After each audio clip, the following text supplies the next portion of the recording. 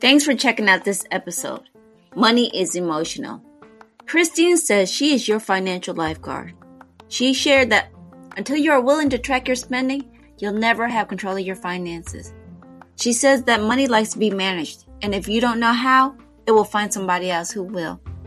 But before we jump into the interview, let me tell you a little bit more about our sponsor. So please stick around and enjoy the show.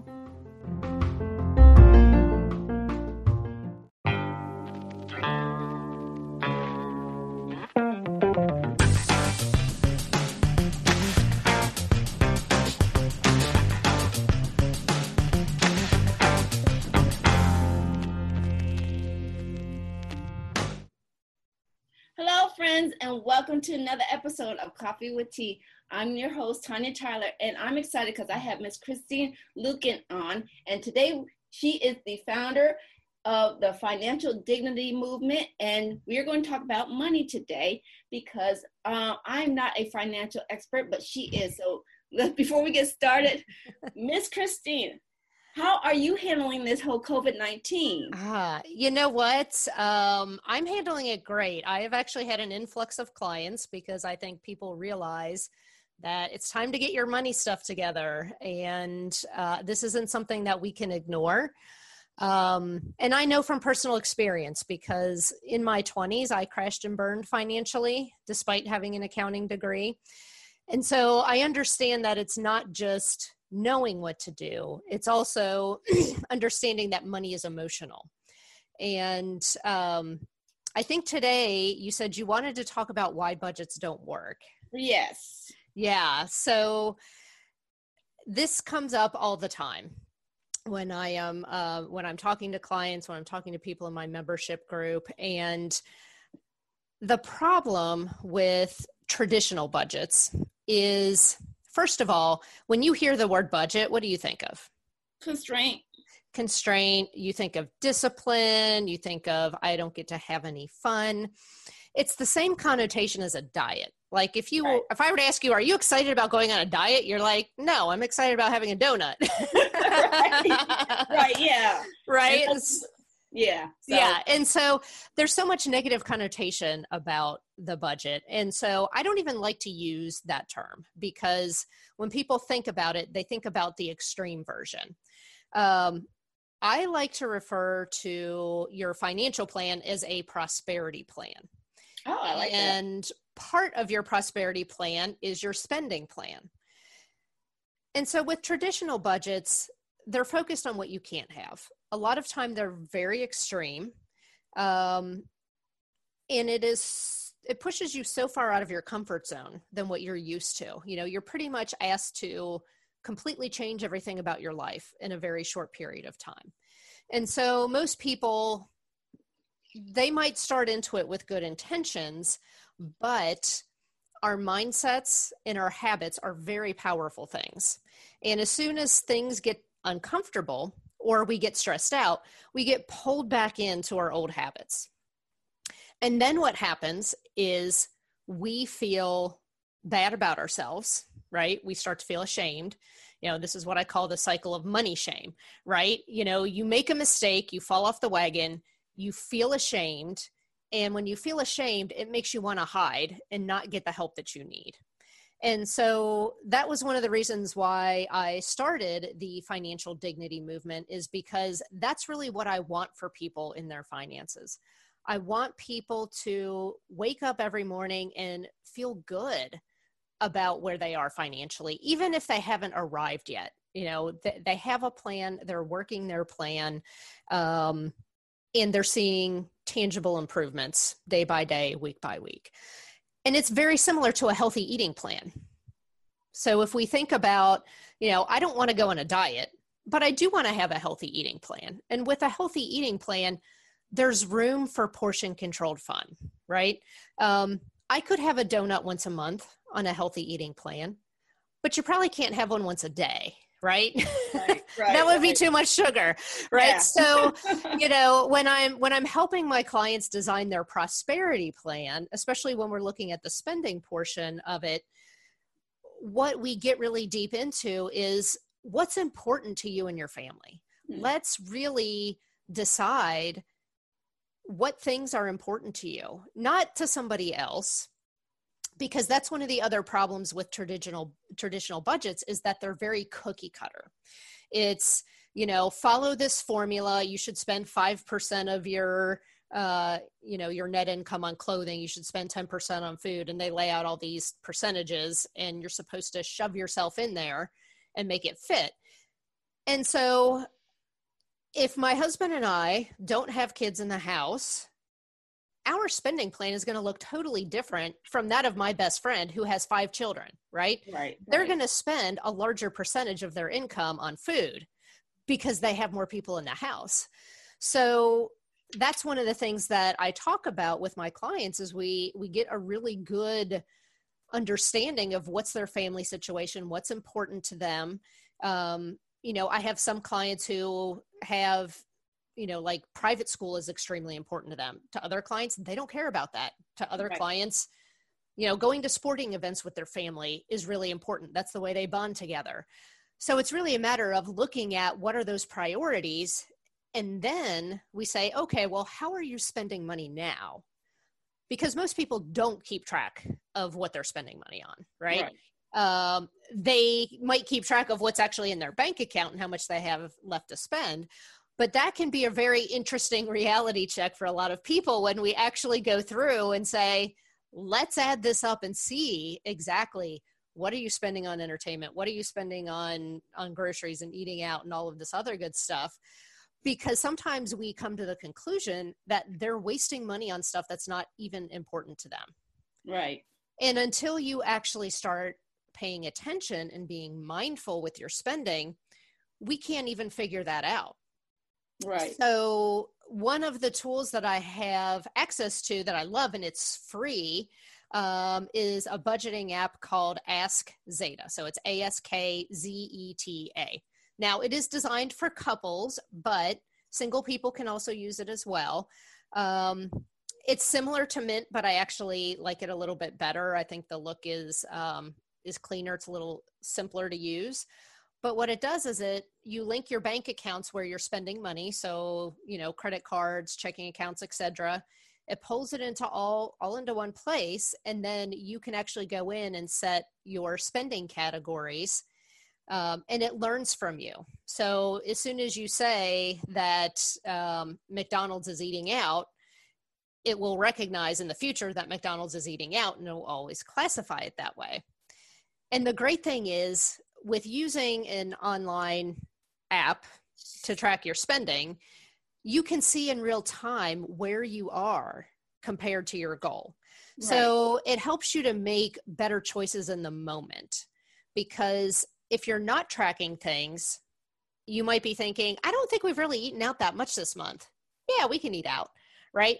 But, if you're only checking things once a month, then it's like you get to the end of the month and you're like, oh my gosh, we have completely blown our budget, right? We've completely ruined our plans here. So having those, having an app like that, and, if your listeners are already using something else that they like, if they're using a mint.com, or a lot of banks actually have a spending tracker built in to the online banking.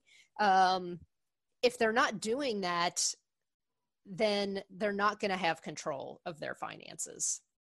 And money likes to be managed. I always tell people money is either your best employee or your worst nightmare.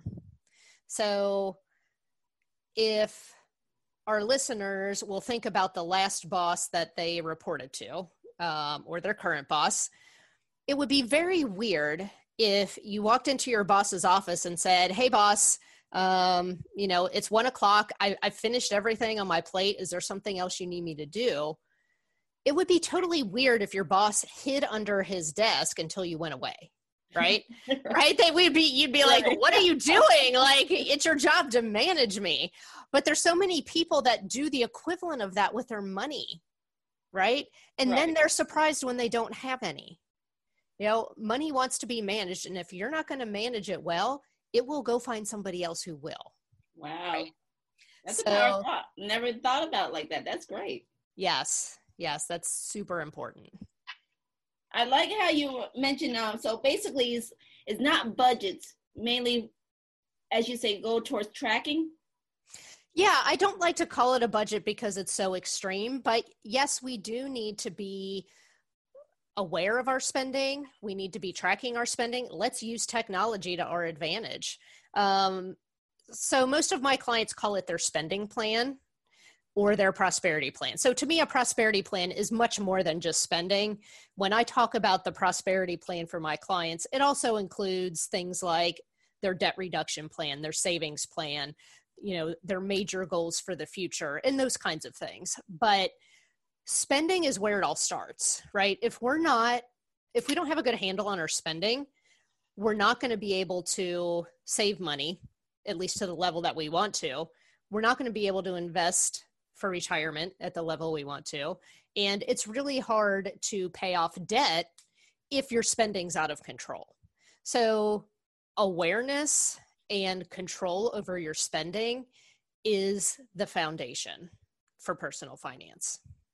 Oh, okay. I always hear that the phrase that awareness is the key. So truly, awareness is the key. And yes. So why, I think we talked about a little bit more, is why do people feel so emotionally charged when they talk about money?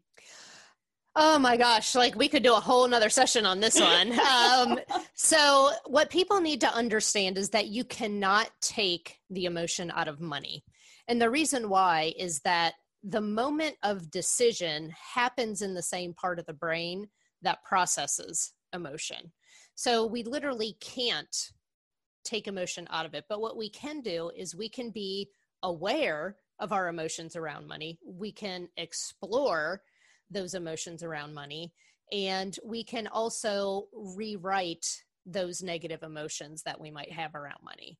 I'm a very big fan of having positive money affirmations and positive self-talk, because your subconscious mind wants you to agree with yourself.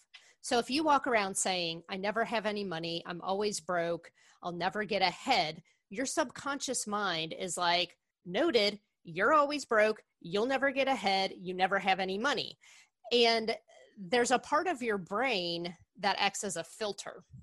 And we literally have billions of stimuli coming at us every second. And if we didn't have this filter, we'd be like a little puddle on the ground, right? We would just be completely overwhelmed. So what this filter does, it's called the reticular activating system. What it does is it allows things through that are important to you. And it only knows if it's important to you if you're thinking about it and if you're saying it. So what will happen is if you're saying things like, I'm always broke, I'll never get ahead, it's hard to make money, anything that is counter to that, your filter, your reticular activating system will literally not allow you to see those things. Oh, okay. So if there's a money-making opportunity that would be fairly easy where money could flow to you easily and in a large amount, that doesn't agree with what you're saying to yourself, that I never have any money, making money is hard. Your brain will actually block you from seeing that. And so our brains can either be our best friend or our worst enemy. And that's why I tell people, like, the worst thing that you can do for your finances is to say things like that. So words matter. They matter a lot. Yes, absolutely. They absolutely do.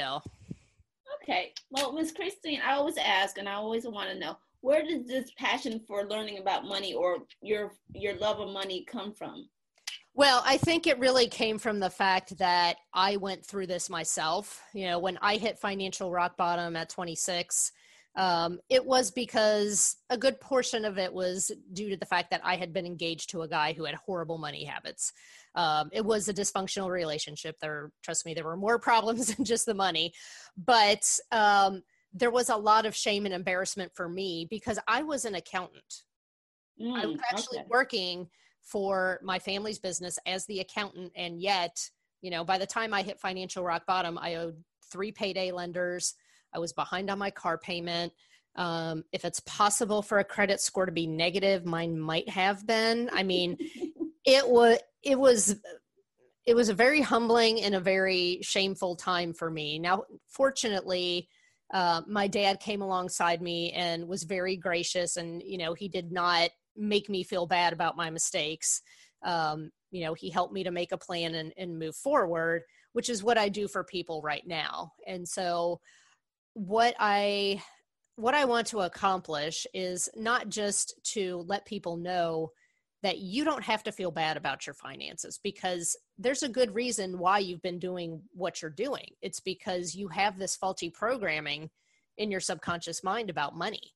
And until you can start to uncover that and fix that, that's really what's going to help you move forward. So, you know, it also really bothers me when financial professionals like CPAs, accountants, financial planners make people feel ashamed for their money mistakes, because that's counterproductive. Right. Well, that's really, I mean, like I said, we had a little bit of a chit chat about this.